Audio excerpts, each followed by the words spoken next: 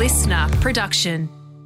Welcome to The Brief. It's Thursday, the 23rd of March 2023, and for the first time ever on Rusty's Garage, the Supercars champion and Bathurst winner is going to join us. Hi everybody, Greg Rust with you. Little backstory before we get going. Shane van Gisbergen and I actually had a conversation, I reckon it was Pukekohe, prior to the pandemic, about coming on one day as a guest for one of our regular long-form chats. You can still get those, incidentally. We are releasing those fortnightly now. Damon Hill, the 1996 F1 World Champion, drops in the days ahead, so keep an eye out for that. SVG said to me in that conversation at Pookie that a full podcast chat is something that he'd kind of prefer for later in life, when he's ticked the boxes and driven all the things that he wants to in his career, and I respected that. I never asked again. With the addition of our new shortcast that focuses on things happening right now in the world of motorsport, I thought we'd try and get him on again. But the intent was to do that at some point during the season. We actually asked the team prior to Newcastle if he would be up for it, and that we would discuss all sorts of things, Richie Stanaway, for example, and more. I want to honour that promise, so this is going to be a rounded conversation, not just turn into something that focuses on the negatives of round one. We will get to those headlines in part and see how he feels now that some time has passed. I can't stop the news cycle. My hope is that journos listening won't just rip a clickbait headline out of this, and instead that we all listen to this with a sense of balance that you know that I am big on. For the record, if Mark Scaife came on, and he has been a great guest of ours once before, or if Supercars CEO Shane Howard joined us, for example, I would approach this chat in a similar way, where we covered all sorts of topics and the issue or issues du jour as well, and in a manner where all parties felt comfortable to speak with a sense of fairness. I am not into current affairs show style hatchet jobs. So I hope you enjoy it in full, as it's intended, and maybe you'll walk away, just maybe, with a different take on Shane and understand how this champion of the sport ticks and appreciate that. We will get that longer chat with him one day. Shane, welcome, mate. How are you? Yeah, I'm going good. How's yourself? Fantastic. Hey, you and Max Verstappen have done some sim racing together. You guys get on pretty well. Will you get to catch up at the GP and maybe spend a little bit of time in the Red Bull F1 garage? Yeah, we had a race last night, and he smoked me. But yeah, we'll try and catch up. During the week. I think he's been pretty sick, actually. He struggled through last week. So yeah, hopefully he's better, and look forward to seeing how he goes this week. What were you racing? Where were you? Come on. There's a race on this weekend, Sebring 12 hours. So, yeah, we were playing around in a Ferrari GT3.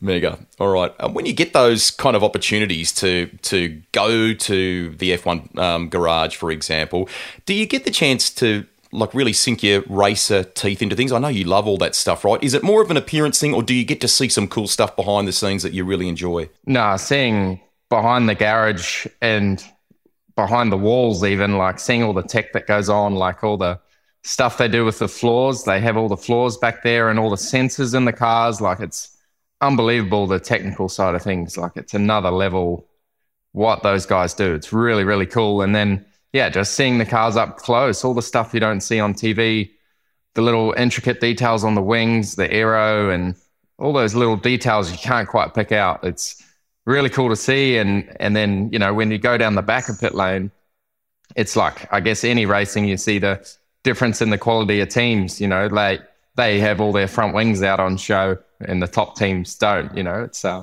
pretty cool to see the difference. Do you like those new spec or newer generation cars in Formula One, or are you kind of more of a fan of the old school V10s and so on?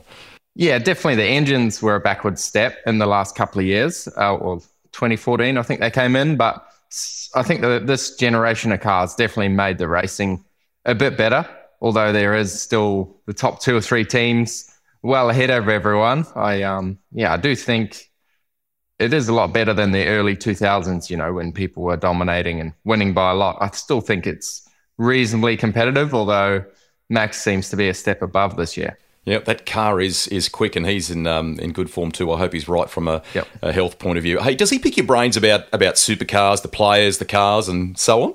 Yeah, he's asking a lot of questions about Newcastle and how it went, and what the new car's like and stuff like that. So it's pretty cool. How he watches it all, and he just loves all the racing. Albert Park's really different to Newcastle, which they modified the Albert Park layout significantly for last year's race. Do you like that new layout? And what sort of things should fans kind of keep an eye out for with the supercars races? Are we going to expect a resumption of that battle with Chazzy Mostert, for example? Yeah, it's another unknown. Like, it's a completely different track, as you say. We had a lot of tyre dramas there last year on the soft tyre, and this year we're on the super soft. So it's got a brand new surface there and a lot of high-speed corners, and it really ate the tyres, and they were literally falling apart after 3, 4, 5 laps. So this year will be interesting to see if that still happens with this new car and not as much downforce. Yeah. But yeah, we're on the super soft and the hard tyre. It's the only time of year we race on the hard tyre. So the speed difference between the two is going to be huge. So might make for good racing, we'll see, or it might be like last year where everyone runs the soft until it falls apart and then puts the hard tyre on. So we'll see. Cool. How busy are those Gen 3 cars? The onboard looked hectic at times at round one. Is that kind of Newcastle-centric, or will Melbourne be a bit similar? Yeah, I don't know what camera you were watching. They don't feel like it. Okay. You don't really have the bias. You can adjust quickly, and no roll bars. So you're not really adjusting on the fly. What you got is what you got. So you're sort of just driving around, really, where last year's car, you'd really hustle it, and if it wasn't to your liking on some corners, you could tune it. So it's a bit different. It's really an engineer's car, this one. It's quite a bit less of a driver's car because they really have to nail the setup. They really have to be onto it. And then you just drive to what grip you have and what balance you have. It's very hard to manipulate the car. So I'm finding off track, I have to be so much better and work so much closer with my engineer to make sure we get things right. And I'm just trying to be even though I am struggling to feel the car, trying to be as good as I can with my feedback, because whatever car he gives me in the race is what I'm stuck with. Andrew Edwards has got some great history in the sport, and you've talked recently about his input. Naturally, he was working with a pretty well sorted a good car last year. As you rightly point out, this is about building up all that info, that understanding with this new beast. How is all that going, and are you kind of having late night convos as you remember things and think about things and so on? Yeah, so I think last year was really good to get to know him in a car that he was just tuning and refining. It was pretty awesome car to start with and well set up. But this year, we're starting from scratch. So to already have that relationship, I think is a huge advantage. So the timing was very good last year. But like his prep pre-weekend and what he tells me or what info he gives me before we get on track, like it's really stepped up for me. Like I know, pretty much the plan we're going to take and what we're going to tune and how we're going to try and approach things with tyres. And, he keeps bugging me about what tyres we're going to run next week and stuff. And I don't really know, but he's been really good for me. And it's just part of that experience. You get to work with different people and they all have different ways of doing things.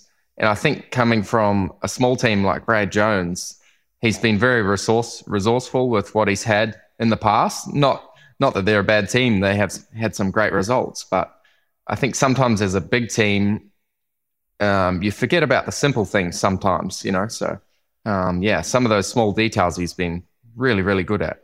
Cool. Richie Stanaway looks like he's slotted in so well, Shane. How's he going? And how kind of pleased are you on a personal level to be a part of his kind of like second coming in supercars, if you will?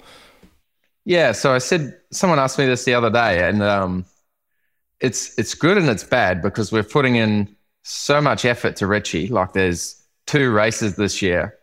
So the championship's huge. We really have to make sure he's prepared, but it's probably only going to be a 1-year deal. Like, okay.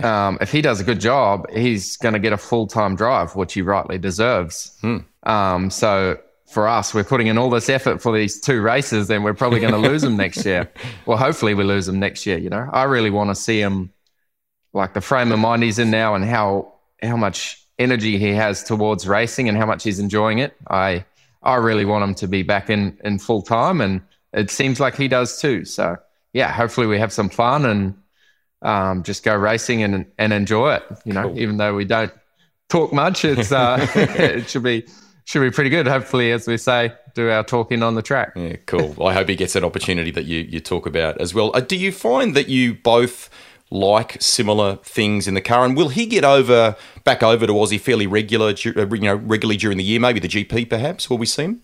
Yeah, so he's been to our test days. Came to Eastern Creek and then Queensland Raceway, so that's great to get him sorted in that. I'm not sure if Boost is still trying to do wild cards. It would be really handy for him to do a proper race. I think it's just extra miles in these cars, but he is struggling a fair bit. With the electronic throttle and the single throttle body, they don't have a good response. So the left foot brakers are all struggling. I know Matt Payne's gone to right foot braking, and because the response is not very good in the cars.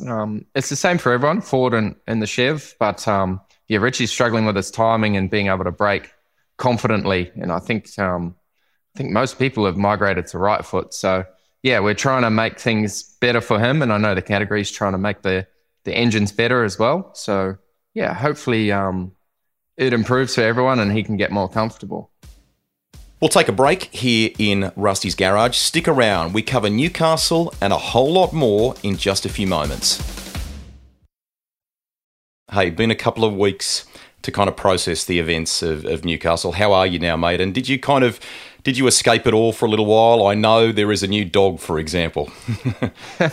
Yeah, we had the dog for a while, but it was a weird weekend with a lot of stuff come out of it, and obviously it turned out being very cool for me afterwards. Like, I've never had so much support from friends, family, and also colleagues, like not just drivers and teams, but the media people as well. It's been amazing to hear what they've had to say, because even the media's gone through what we have with the car and what they're allowed to say about it and how they're allowed to approach things. So it's been really cool to have the support. And obviously, I had some messages with you too. Like, I definitely could have handled the after the race stuff better. Like people like Chad and Jess, they're awesome for our sport. They have the right intentions, I guess, and right way of doing things. And when Jess asked me that question after the podium, like, I didn't even listen to the question. Like, I knew what I was going to say. And it probably wasn't the right thing. When I listened back to it, she asked the perfect question to ignore all the outside stuff and just talk about the racing. So anyway, I know I can be better, but I'm still pretty gutted about the way Scaife was with his comments. Like, he's someone who we've worked, and given all the feedback with the Gen 3 car and stuff. And like, he knows what we're going on with and what we're struggling with the car. And for him to say the stuff he did, like, it was pretty average by him, I thought. Like, he knows what we're going through. He knows how we're struggling with the car. And just pretending like it's all roses and the car's perfect on the first race is not right. Like, the car needs so much more development and time, and fundamentally underneath, the car's awesome. It just needs time to be right. So I don't see why there's a problem with being outward about that and telling people the story about what we need to fix and what we need to make better. Trying to hide and pretend everything's rosy, to me, was not right. So it was a bit average what he said after, I thought. You respect him, I know that, and he's done some great things in the sport.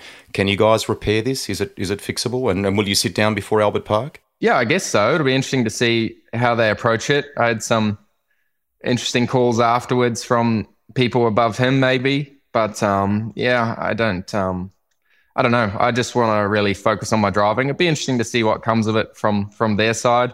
But I'm trying to ignore it and focus on Grand Prix. But it was a weird time for a couple of days. I've never won a race and felt so down after a weekend, or won both races actually on track. It was a weird time, and I felt pretty average on Monday. But then, I wrote that thing, posted it, and it turned around pretty quick after that once I explained my side. Well done. you're a champion, and I'm a huge believer, mate, that champions have powers for good, right? You've alluded to it a little bit there just a moment ago.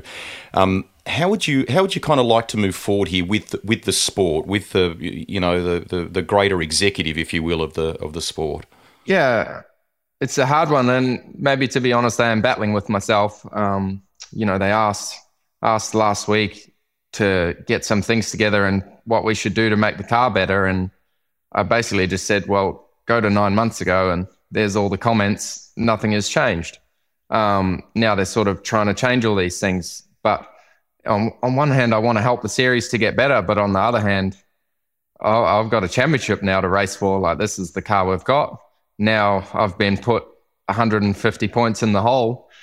I'm conflicted because I just want to race now, and I'm pretty fired up to be perfect in the next few weeks and get those points back. But on the other hand, I want to make the car better for everyone. All the drivers are struggling with the same things. We're all saying the same comments, because we have the same car. But so it's a hard one. But for me, I really would just want to come out of Melbourne and drive and do my best. But it's hard to it's hard to be selfish and have everyone's best interests at heart at the same time. But you're a competitive human being, and I can sense that in your driving, mate. Hey, overnight, the team unfortunately lost the appeal over the race one disqualification for a little while. You were the first winner in this new era. What's the kind of feeling like internally on the decision, if you can talk about it at all? Yeah, so I read the team statement and what Jamie sent to our team last night, and they had to have a crack at it. And the way the statement read, they still feel like it was approved, like the conversation happened, and maybe the paperwork wasn't done right. I'm not sure, but for us, it's a shame. We have to take it now, accept the decision, but still that feeling of that first race win, having a 1-2 after all the months of hard work for the team and the guys, like seeing how much it meant to everyone. I still have that feeling. Like it was amazing to come out there and just kill everyone on the first race. And the Icebox didn't do that. That was two drivers done well, but also the team giving us such a good car, good reliability, and good setup on the first race. And I think that's the thing to focus on. Got to, forget about the points and keep pushing forward. Like, it's a long year. We can make it back. Couple to finish, and I don't want this to all be negative. I want some other positives here too. You had a fantastic summer back home. You did some sprint car racing, won a race there too. I managed to spectate at a couple, which is awesome. Will you do perhaps a bit more of that? Maybe some rallying during the year if time permits? Yeah, so I probably won't do Speedway again until the end of the year, but I love that. It was the team, United Truck Parts team, was it was really, really cool to be part of. Just a good bunch of guys. Brian and Sean running it, and we just turned up every week, had a good time. The results got better and better, but there was no pressure put on me. We just went racing for fun and having beers in the pits afterwards and stuff. Like, it was just a really cool atmosphere. I really enjoyed it. I'd love to do more. And then of course rally. I was hooked on that last year. I did 3 rallies in New Zealand, so I'm working hard to do this year's Rally New Zealand series. Okay. I think there's 3 or 4 I can do, and we're getting pretty close. So hopefully I have some good news for that. And like I want to do some in Australia too, but nothing beats the New Zealand roads. They're just epic. Awesome, mate. Awesome. So watch this space. We'll watch this closely. Can we finish, Shane, with a comment on legacy? Ironically, mate, everyone is talking about Newcastle. That's the crazy thing here. Many will argue that all the chat is good for the sport. I think, as Russell Ingall has pointed out, not all champions work the room, mate. Not all of them work the media. They give back in other ways, right? And I've seen you do that. I've spent a bit of time with your family and seen the good people that they are. What kind of qualities do you hope listeners appreciate about you as a champion as we wrap this up, and ways they'll remember you long term, mate? Well, that's a tough one. I don't know. Like, I guess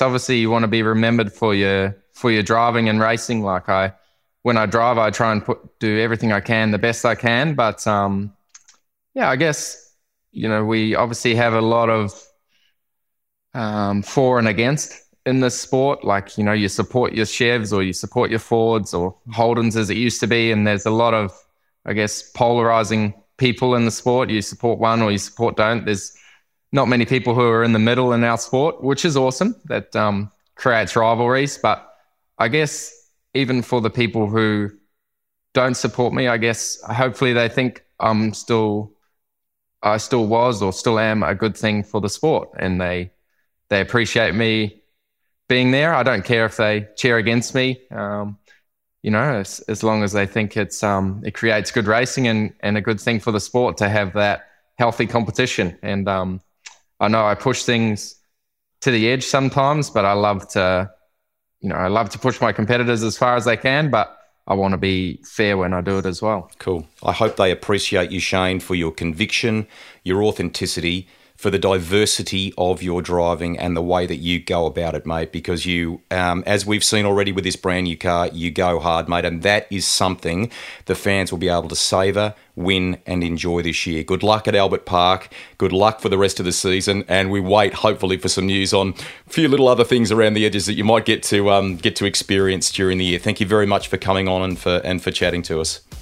Cool. I appreciate you, mate. Cool shirt as well. Yeah, thank you. Pickens, 200. SVG was in Queensland. I was at home for that recording, so although this is an audio medium, he was actually reacting to my Michael Pickens t-shirt. The Kiwi Speedway legend is coming on Rusty's Garage. We recorded that recently. It'll be released in the next month or so keep an eye out, an ear out for that. Coming up also, Aussie NASCAR crew chief James Small. That's a ripper chat, not too far away.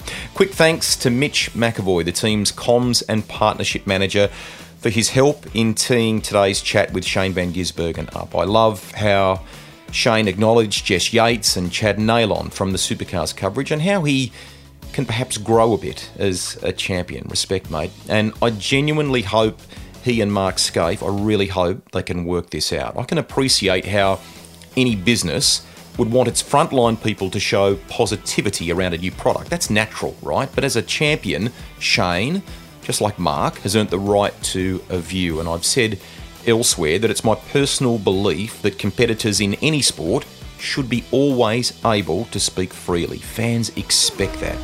Now to a moment where I eat a little humble pie. Oscar Piastri proved me wrong when I said on radio last weekend that it might take a while before this McLaren improves, if at all.